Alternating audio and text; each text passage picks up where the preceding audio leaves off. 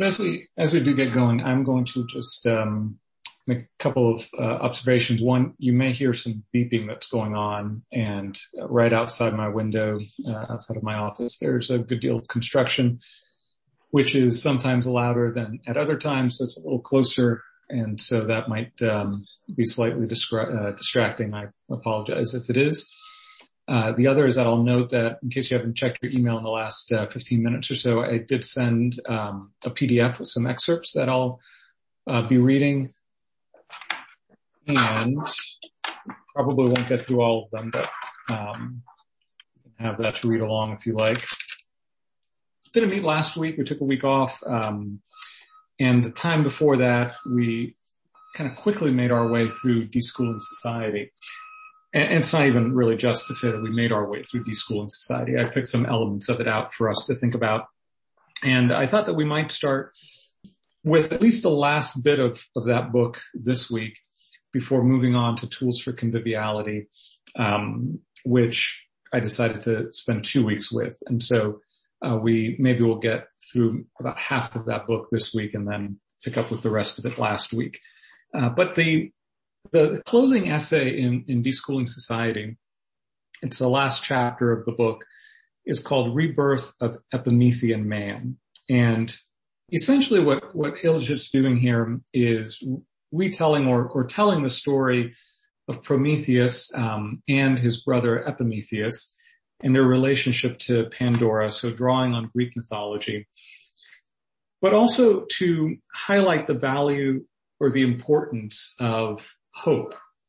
And so I wanted to just read one element of it, talk a little bit about that, and then ask if you have any sort of carryover questions about the book, even from our last discussion, before we move on to Tools for Conviviality.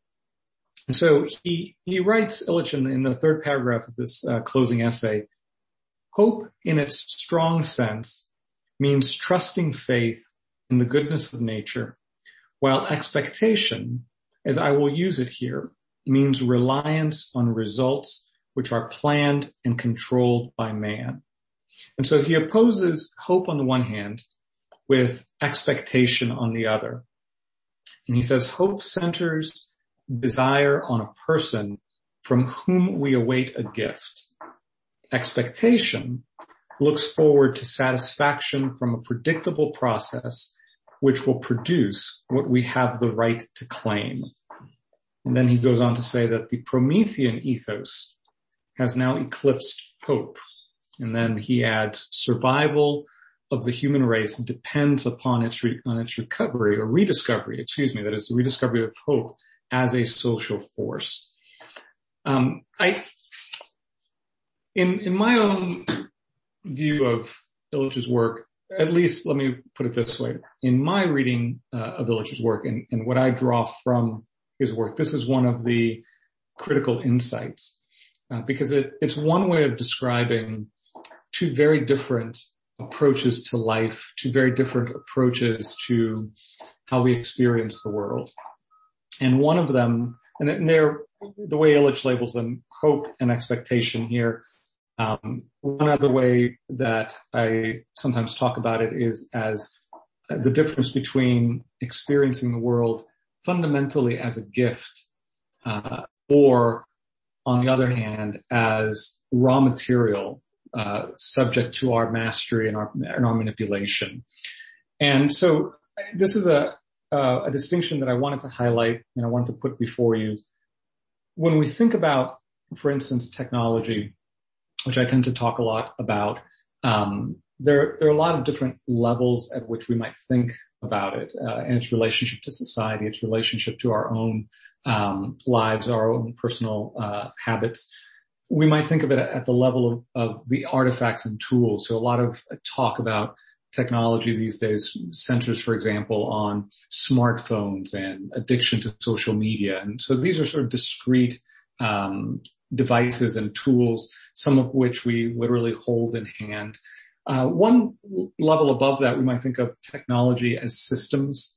Illich later in his work, in fact, makes this a very important distinction, a distinction between instruments and systems on the other hand. In fact, he will later, about a decade and a half after writing Tools for Conviviality and School and Society and a lot of these early books, say that he missed the mark to some degree because he failed to recognize the distinction between what he calls instruments and systems on the other hand. And so systems aren't made up of simply a tool. They are a network of tools, and they include us in them.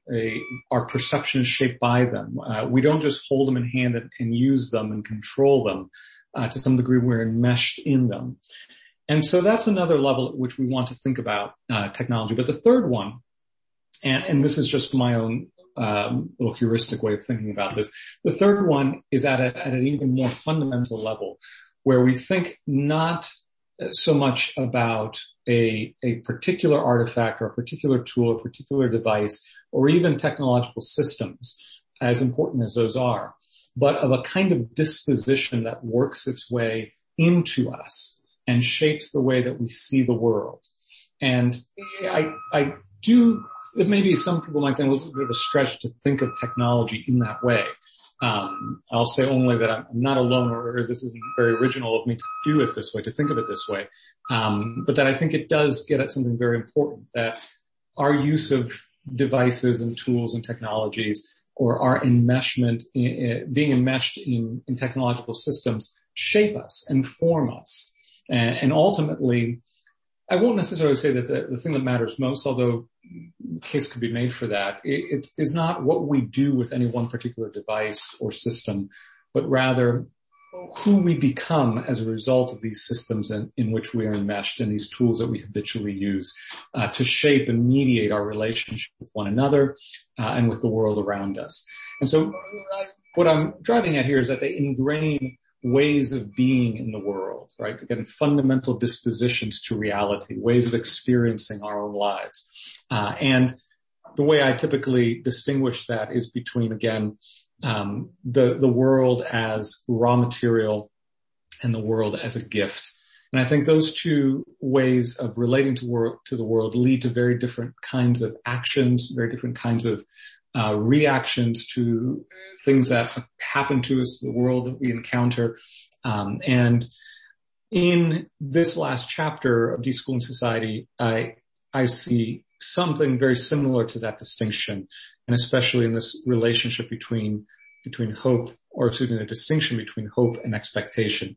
You'll notice that what he calls expectation here, which he, further glosses as reliance on results which are planned and controlled by man. It's what we can program, what we can master, what we can control.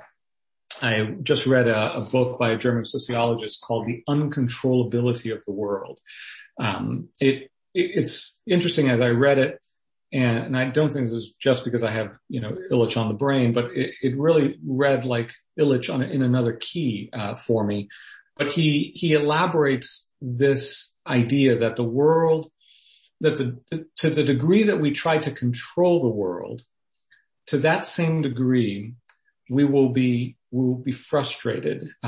We will cut off the path towards genuine sort of human satisfaction and a measure of joy and a sense of fulfillment in our encounters with the world. It's a short book. It's a multi-layered argument. Essentially, the idea is that we need things that respond to us, not in a wholly, how shall we put it, chaotic way, not in a wholly unpredictable way, but not in a way that we can fully control either. And in our desire to control the world, in the creation of tools whose aim is to control the world around us, the circumstances that we encounter, we are paradoxically causing the world to fall silent. We're reducing it to something inert and thus unresponsive. And for that very reason, we lack the satisfactions that we crave. And so that there's a kind of paradoxical, tragically paradoxical aspect to our quest, our desire to control and to manipulate and to program reality, as it were. And that is that we are at the same time undermining the very conditions of human flourishing, of human satisfaction in the world as it's been given to us. But I think again there is this idea that the way to happiness, the best way to make our way in the world is to control it and to develop technologies that help us to control it, to manage it. And I think if let me just say, when I am self-reflective about some of the choices that I make, very often, I find that one of the underlying, maybe just below the level of consciousness motivations is my desire to control and manipulate situations. One very prosaic aspect of this is the degree to which people have become sort of allergic of actual phone calls. One reason for this, of course, is that 9 out of every 10 phone calls you get are spam at this point. But also there's something unpredictable and uncontrollable about the sort of live vocal encounter with someone else, right? The text message we can control. The email we can control. We have time to respond, to think through what we want to say. But there's something almost a little dangerous about the phone call by comparison. And again, this may just be me, but I don't think it's just me, but it may not be you.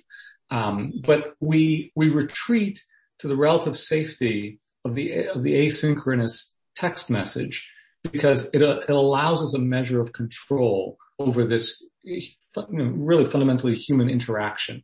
And to this degree, I think we can isolate other types of decisions and choices that we make and tools that are created in order to measure, to predict, to manage all aspects of our existence. And increasingly, digital technologies make it increasingly easy to at least have the illusion that we are properly measuring and managing. Metrics are generated for all sorts of human activities, for the status of your body at any given moment. And these, again, have this paradoxical effect of generating the kind of anxiety that they are ostensibly designed to alleviate. The more you measure something, the more you become self-aware of it. And so in your effort to control and manage, you are hijacking a relationship that hijacking is not the best word, but you're creating a new mode of relation to this thing, whether it be your own body, your social relations. As a parent, I think of this in terms of children, how we seek to, as parents, because we want our children to be safe. You may know this from the other end of the kind of parental relationship, right? The more we want to control and assure that our children are safe, the more we risk generating anxiety in us and in them simultaneously. And then I think about all of the tools that have been generated in just the past few years to constantly monitor an infant's body temperature, breathing rate, and that just sort of multiplies all the way through to the tools that are meant to sort of monitor the online activities of children, to track them when they're in their vehicles. And it's, again, it comes out of, I think, the belief that in our ability to control and measure and monitor and surveil, something good lies on the other end of that. But in each of those cases, I think what we're failing to do is to receive these things as gifts that have their own integrity, that have, in a sense, a kind of, there is a risk involved. There's a danger involved, and an unpredictability. And we, I guess, have the choice either to embrace that, and to live within the constraints of those realities, or else to seek to manage them and exclude the risk, to the greatest degree possible through the tools that allow us to do that. But the consequences, I think, are quite steep. So that's a bit of a discussion of this chapter, more of a riff on it, to elaborate on some ways that I tend to think about this distinction and how it manifests itself in our own actions. So I'll stop there. And again, hopefully a lot of this is just a way of sort of inducing you to read more of Illich on your own at some point. But having stopped there and before transitioning to tools for conviviality, let me pause and ask if you have any questions about any of what I've just talked about here, or anything that kind of germinated in your own thinking over the last couple of weeks from our previous discussion of deschooling society. Something that came to mind when you were talking about comparing our reaction to a phone call and our reaction to a text. There's actually, and I realize that this theme kind of goes throughout what you were saying, but with how hope is with trust and with a sort of danger, there's also this embodiment or engagement aspect. And I noticed it particularly with the phone text because that just triggered my memory from when in the past. So I'm not a big texting person. If you text me, unless it's important, I'll probably get back to you within an hour or two. But I had a friend back in middle school who loved texting. I asked, why do you like texting? Wouldn't you rather call on the phone? And she told me it's less personal. And so I made the connection that, in the control that we have over text messages, we basically removed ourselves from it. In the sense that we're removing the emotional engagement and that embodiment aspect of being present with someone. And so I think it's weird that that's what makes it feel safer, is that, it's like, yes, we can control it, but it's almost like another level of control on a relationship, and so that we're not as emotionally engaged, but that also lessens the relationship in a sense, right, that we're less emotionally engaged. And I just thought that struck me, when you were talking about phone calls compared to text messages. Yeah. Good example of that. Thank you. Any other comments or questions about deschooling society or any of this last discussion? Okay, let's move on then to talk about Tools for Conviviality, which is published a couple of years after, 2 or 3 years after Deschooling Society. And essentially what I think Illich is trying to do in this book is map out the possibility, not in terms of like specific policies, but map out the possibility of what he will call, using these sort of technical terms, a convivial post-industrial society. And so in his view, this will be necessary for industrial societies. This is in 1973 that he publishes this book. And so it will be necessary for industrial societies to make their way towards something different other than what they have been. And it'll be necessary because of the realization, the recognition of the damage that this mode of production will do, that the dominance of this mode of production will have done to society and to nature. And then also, in his view, as a way of maybe preempting the industrialization of parts of the globe that have not yet experienced it, so that they can, in a sense, skip over that process and arrive at something better. And so it's an attempt to map a path towards a post-industrial society. Central to Illich's argument is this idea of conviviality. It's convivial tools, convivial institutions, and convivial societies. It's a word we'll take a moment, and I've pulled some excerpts here that will try to describe and fill out the term. And then I also wanted to mention one sort of overarching theme that I read in this book, in Illich's work more broadly, but especially in this book, and that is that there's a desire to see part of what's at the heart of conviviality and the opposition or the critique of industrial tools, by which he includes what we typically think of as technologies, but also institutions. It's a desire to preserve or defend individual freedom or individual autonomy from the strictures of industrial institutions that dictate to people how they must act and what they must do and how they must use the resources, or that else otherwise generate desires for their wares, their products, their outputs.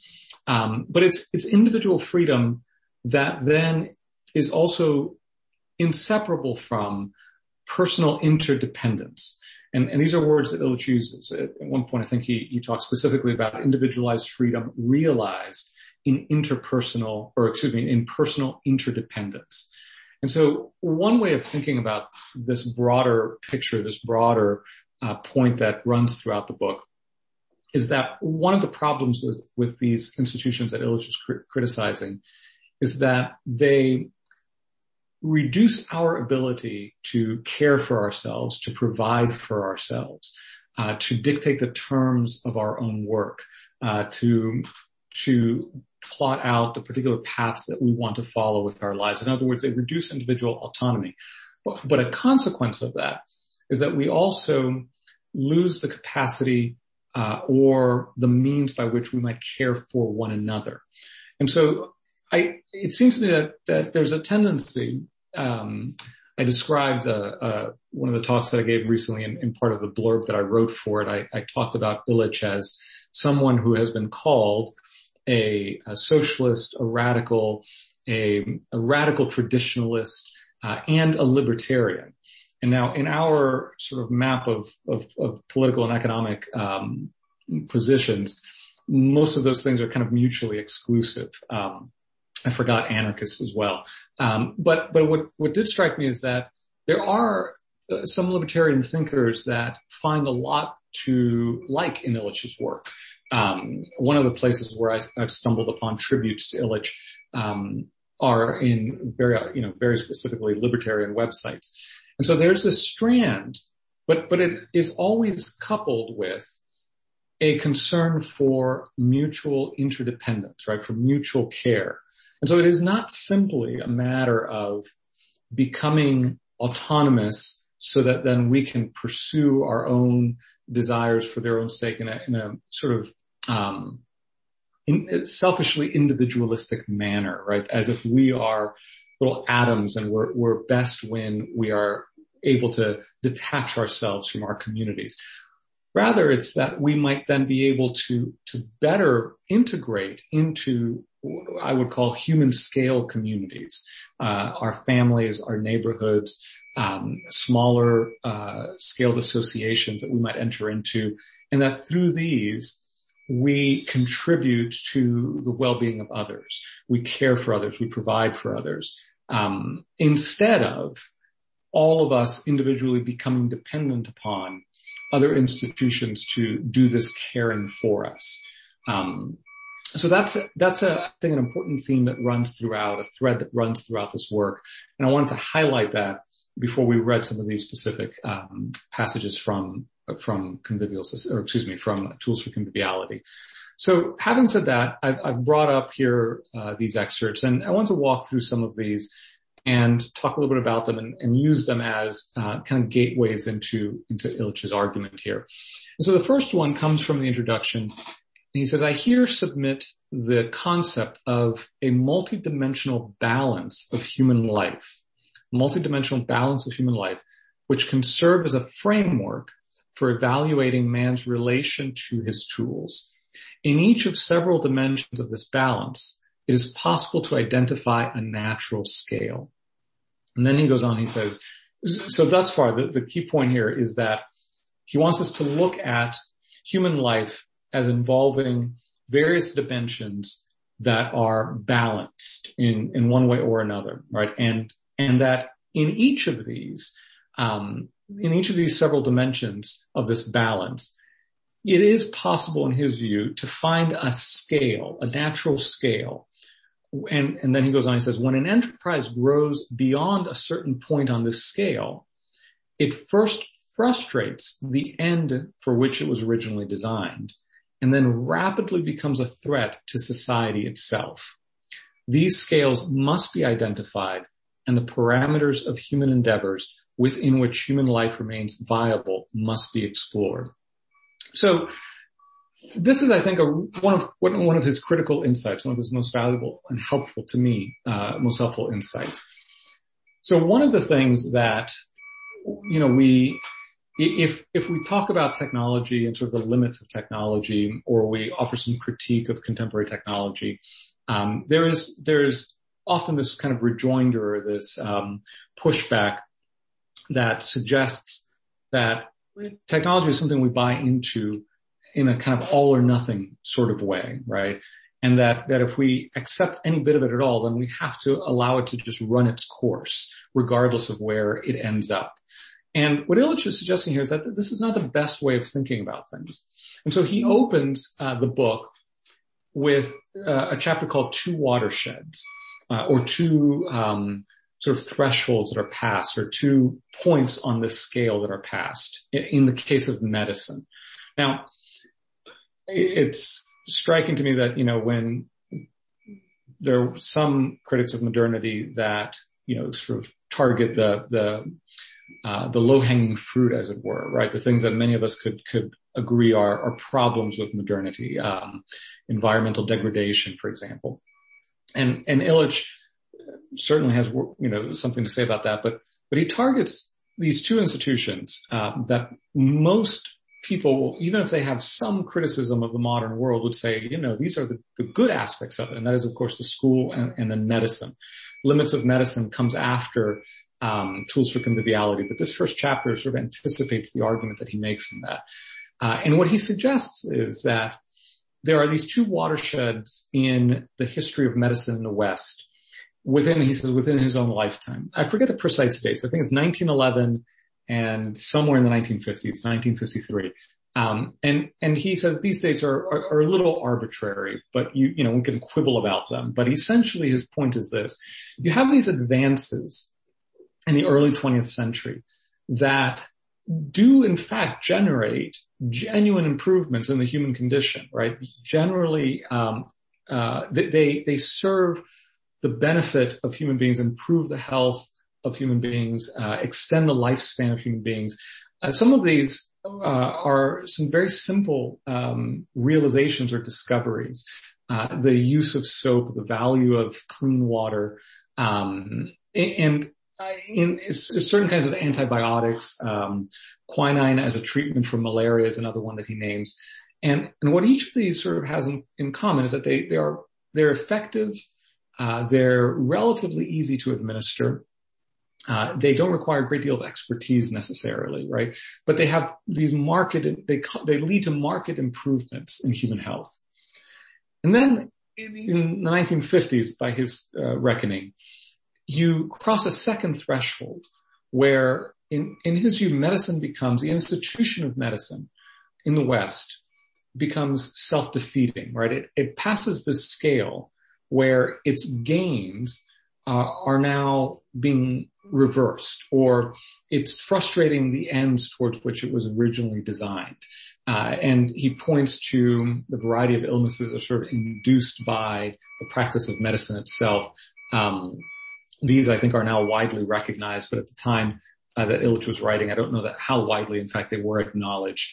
The fact that you are likely, in some cases, more likely to end up sicker in a hospital than out of it, for example. But it's the professionalization, institutionalization of care itself, the outsourcing of our care for our families to professionals, in a way that mitigates our ability to care for ourselves and turns this kind of care for our health into a commodity. And then it generates inequality of outcomes, et cetera.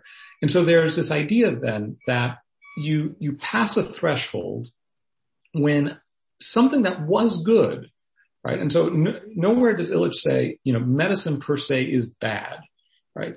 But rather that there is a way of practicing medicine. There was a trajectory in Western medicine that generated conditions that then reversed the gains or otherwise began to undermine the ostensible aims of medicine. And he says the same is true in any number of spheres in the modern world. Cars is another helpful example. Transportation. He writes a great deal about transportation as well, especially in a book called Energy and Equity. Right, but this is an easy one for us, I think, to wrap our heads around. So when you first get when the automobile is first developed, right, it gives you this promise of going very quickly from point to point, right? It increases the efficiency within which someone can traverse a set number of miles. even if at first, by our standards, the speed is relatively low, 30 miles or 40 miles an hour, right? But what ends up happening is that the more cars you create, the more widely saturated throughout society automobiles become, the more congestion you get, right? The more traffic, and you allow places to be built out, right? So that in certain major urban areas in the United States, it's not uncommon for people to drive an hour or 2 hours. That's their commute to get into work, right? Suburbs begin to sprawl out away from urban centers. And so you increase the distances that people are able to traverse because the automobile has made that possible. And you create congestion and traffic.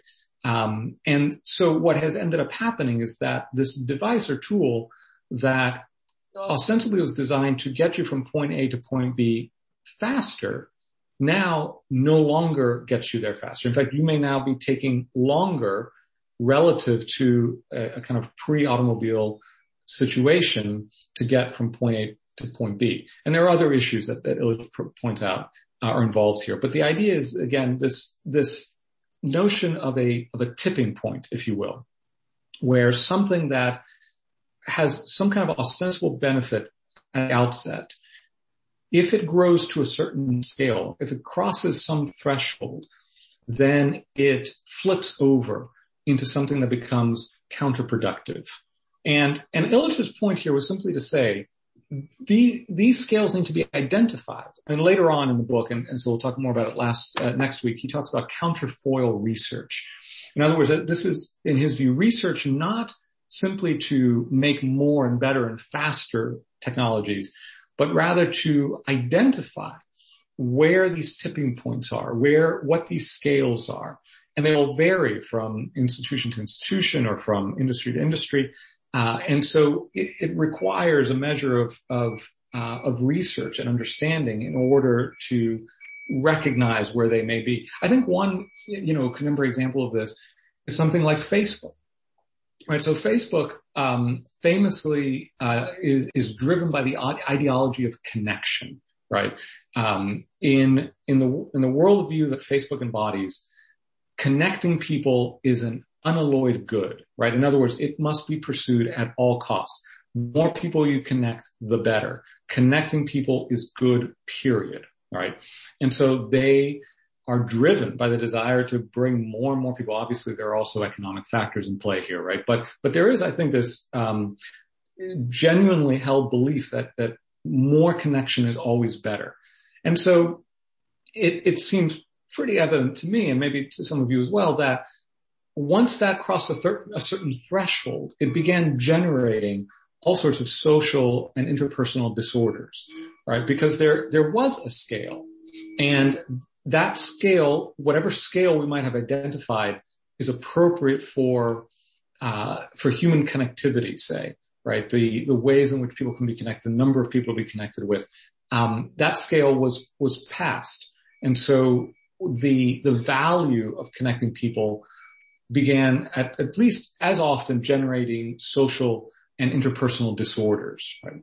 So I think this is a very valuable analytic tool, right? This idea that things aren't just good or bad, right? They exist on a kind of spectrum, that tools, technologies, institutions aren't just good or bad. They exist on a kind of spectrum, and that there are natural limits and scales and thresholds, and that there is a point at which institutions or technologies or tools pass some tipping point whereby first they become, again, sort of counterproductive and then ultimately just socially destructive.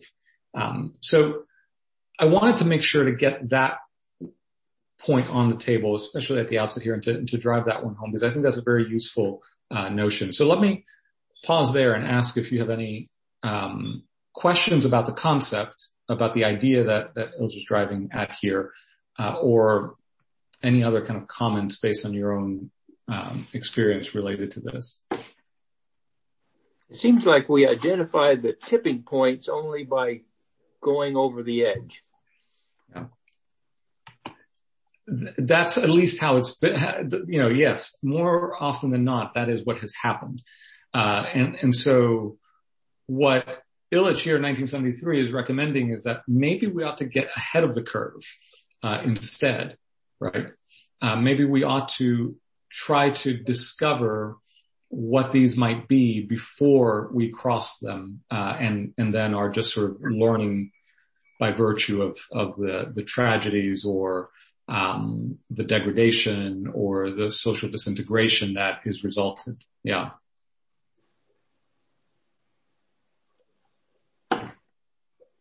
Which, mind you, no one I think would say this is an easy thing to do. And there's also this further question of how do you mobilize, who gets to mobilize that understanding, or who gets to sort of decide where that threshold is, right? And so there's also, and this kind of runs through this book as well, there's also a political question, about how these tools are governed and who gets to set these ceilings. Illich will use the word ceilings on a handful of occasions. So we're often very concerned with minimums, right? The bare minimum of something, bare minimum requirement. But Illich wants us to also think about these ceilings where, we ought not to go beyond this level. And so the question again of who decides, who recognizes these, who implements them, how they are enforced, I think is obviously a critical question. And there are a couple of little excerpts here that'll kind of touch on that. Actually, so this reminds me of a discussion. It wasn't really a discussion actually, but in genetics when I was an undergrad.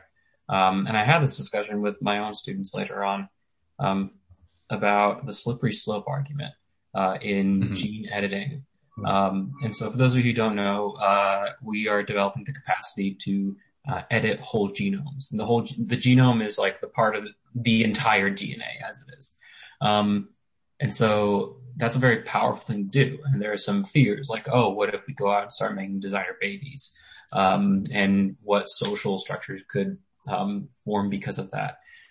But an argument in my genetics class, I went to a Christian school, and the professor basically said, Christians usually oppose this because they form the slippery slope argument of us playing God. How far are we going? What's too far?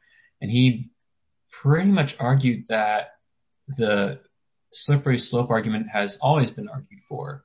And if we're worried about gene editing, well, we bred domestic dogs. We have cattle and chicken that are bred for us. Is that not playing God as well? But I never liked his dismissal by saying his dismissal of the slippery slope argument. He's basically trying to get past the point of like, we're not necessarily playing God. We're just, using what God has given us as we have done in the past and manipulating genetics, just doing it in a different way. But I do think I never really liked him dismissing slippery slope altogether, because there is a stopping point where you have to ask what matters. And even with things like genes, then you have to, if you're really editing those, you can start asking, well, what's even human? Does it matter what your DNA is? Things like that. Right. Yeah. And I think you're right to be, suspicious of that dismissal. There are slippery slopes. And I think they play out. One of the issues here, I think, is that we just sort of name these logical fallacies and just sort of drop these names on different arguments we don't like instead of thinking more rigorously about them. And again, this is, it's a kind of trope in thinking about technology, right? It involves this idea that, well, humans have always used technology. We've always been tool users. And so it is almost used to justify the idea that we are always just doing what has always been a human activity.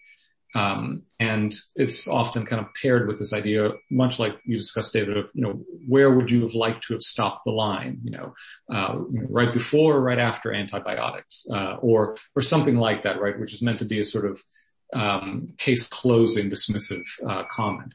But I think it is evident that there are these limits, but it is, I think, a genuine question as to where are they? How are they decided? What normative, structures, do we rely on in order to decide where these thresholds are. And of course, for Illich, it's going to be very, very closely tied to this question of conviviality, to the value of personal autonomy, generating personal interdependence. But you're absolutely right to say these become very thorny issues. And departing slightly from Illich, I've often argued that they become extremely hard the more the technology is scaled up, right? So it's one thing for the Amish to deliberate about the tools that they will introduce into their communities, right? And they have political structures within their community to do this. It's another thing for New York City to decide the same.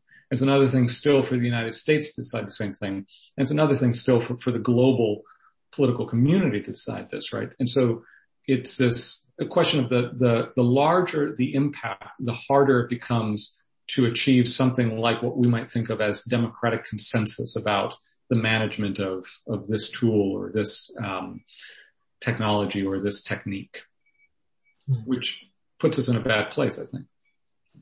And to be clear, gene editing, there are good aspects to it too, primarily in gene therapy, where there are genetic disorders, and the hope of using it is that you could help people out with that. I'm done talking. Yeah, well, and I think sometimes maybe what I feel, sort of Illich pushing me to consider, because there's always this thing, well, there are these good uses, right? And this is not to dismiss that data, but it's just to kind of maybe push this a little bit further.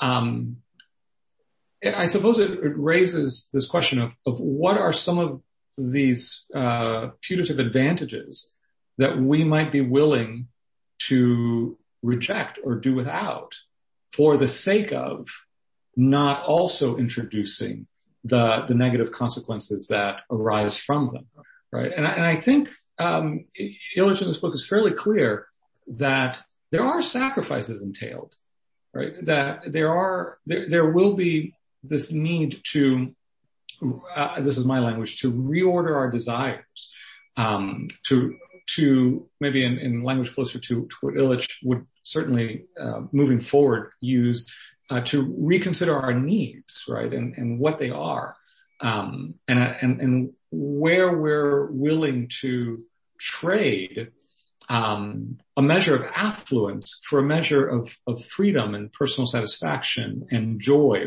genuine joy, right? And I think this is partially why he does move from these early works, tools and energy and equity, and I think probably even limits of medicine, to then saying, well, I need to think deeper about this, right? Because he offers this critique. As I read it, even to the degree that I agree with it, I also recognize the degree to which it's thoroughly implausible in our present social conditions to move in the direction I think he wants to move, at least at scale.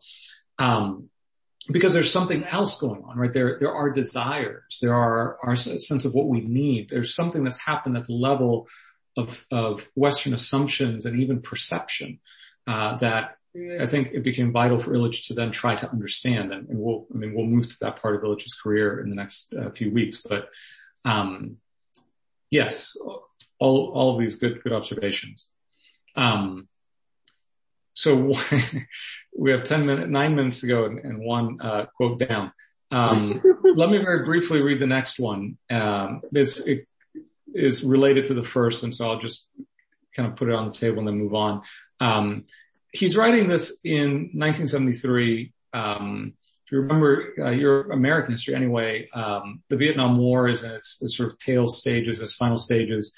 And during the Vietnam War, the language of escalation became very common in public discourse, right, of escalating the American presence, the American involvement, bombing campaigns, et cetera. And so that image of escalation, I think, looms pretty large in this book. And so here early on, he says the characteristic reaction of the 60s to the growing frustration, and what he had identified was already in the 1950s, a growing frustration with the character of a highly industrialized society. He says that the reaction of the 60s was further technological and bureaucratic escalation. Self-defeating escalation of power became the core ritual practiced in highly industrialized nations. While evidence shows that more of the same leads to utter defeat, nothing less than more and more seems worthwhile in a society infected by the growth mania. The desperate plea is not only for more bombs and more police, more medical examinations and more teachers, but also for more information and research. And then he, a little further on, says the cure for bad management is more management. The cure for specialized research is more costly interdisciplinary research, just as the cure for polluted rivers is more costly non-polluting detergents. The pooling of stores of information, the building up of a knowledge stock, the attempt to overwhelm present problems by the introduction of more science is the ultimate attempt to solve a crisis by escalation. And I throw this out here. I highlight this particular passage because I think this is still evident in our society, right? That this impulse, when there is a problem, to simply say we need more of the same, right? That we don't have enough of whatever was causing the problem. And this can be seen in I think, multiple dimensions of our society. When something is failing, the idea is to throw more money at it, right? When an institution is failing, well, we need more of the practitioners of the specialty that this institution offers us. There's this impulse to say that a problem's created by a certain institution or discipline or tool requires more of the same.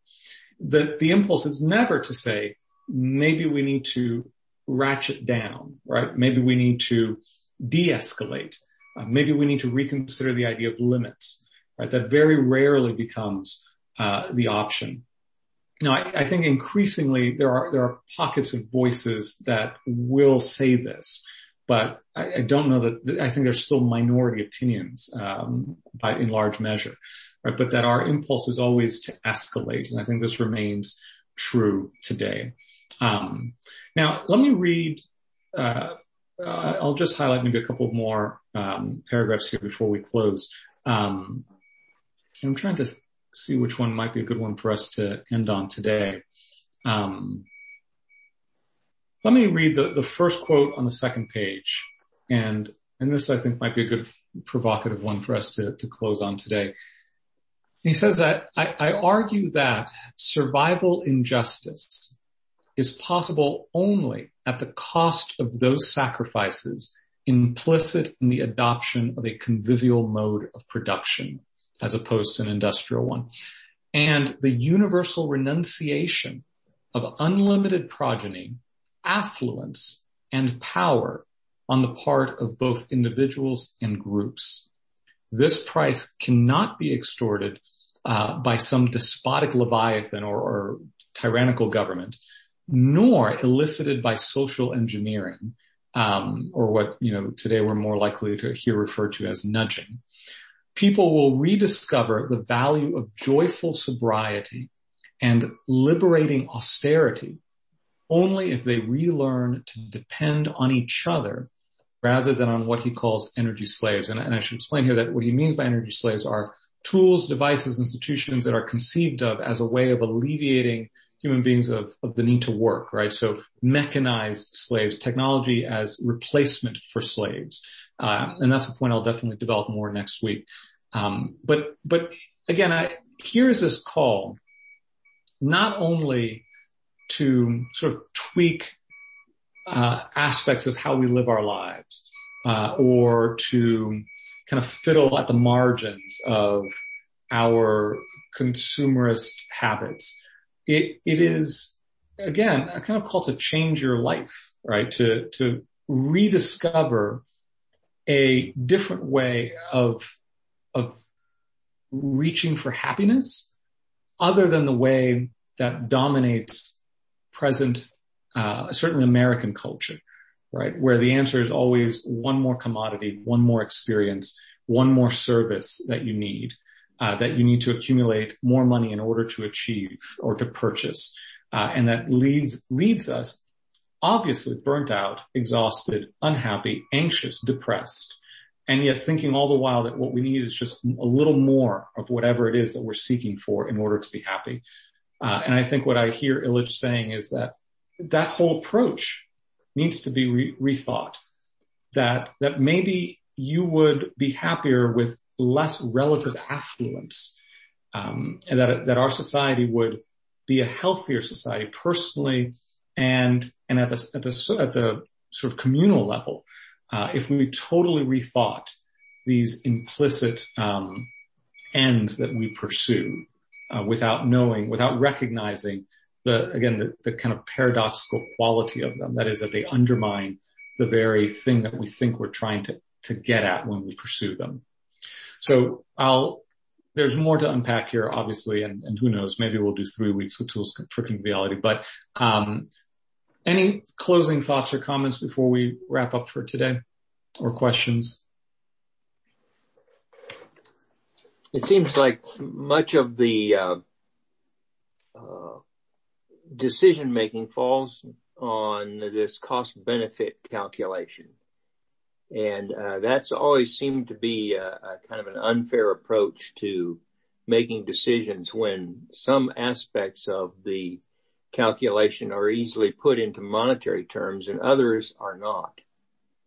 And we end up with economics ruling the day. And I feel as though we've not been able to place appropriate values on intangible things, uncommodifiable things. Yes. And we only learn about their values after we've gone too far and we can't get them back. Right. No, well put. Exactly right. In a sort of liberal democratic order that has already pushed off the question of the human good or the good itself as something that is private rather than public, where we don't have a vocabulary for the good any longer, publicly available vocabulary for the good. The only lingua franca of the public square is quantification. What can be quantified and measured, and certainly I think the bottom line is, no pun intended, what can be monetized, right? Financially quantified. And so any goods that are not susceptible to quantification or even further to monetization, disappear from these sorts of debates or analysis, because there's no common language or even a sort of common narratives by which we might have genuine public debate about those matters, right? So those all get, whatever we cannot measure, we cannot adequately value and thus defend, right? Yeah. At least that's my grim view of the state of affairs. Well, I mean, when they do my public administration course, right, I forget exactly how it worked, but you assign a monetary value to like a year of life or to a human life in order that you can correctly make a budget, you know? Yeah. And it's like, oh man, how awful that is. Yeah. Right. Okay. On that cheery note, I'll wrap up today, and we will pick up next week with some of these excerpts here, and I may have some others for us. Thank you all for joining in, and I hope not that you leave with any answers, but certainly more questions than with what we began. So have a great week, and we'll see you next time at the same time.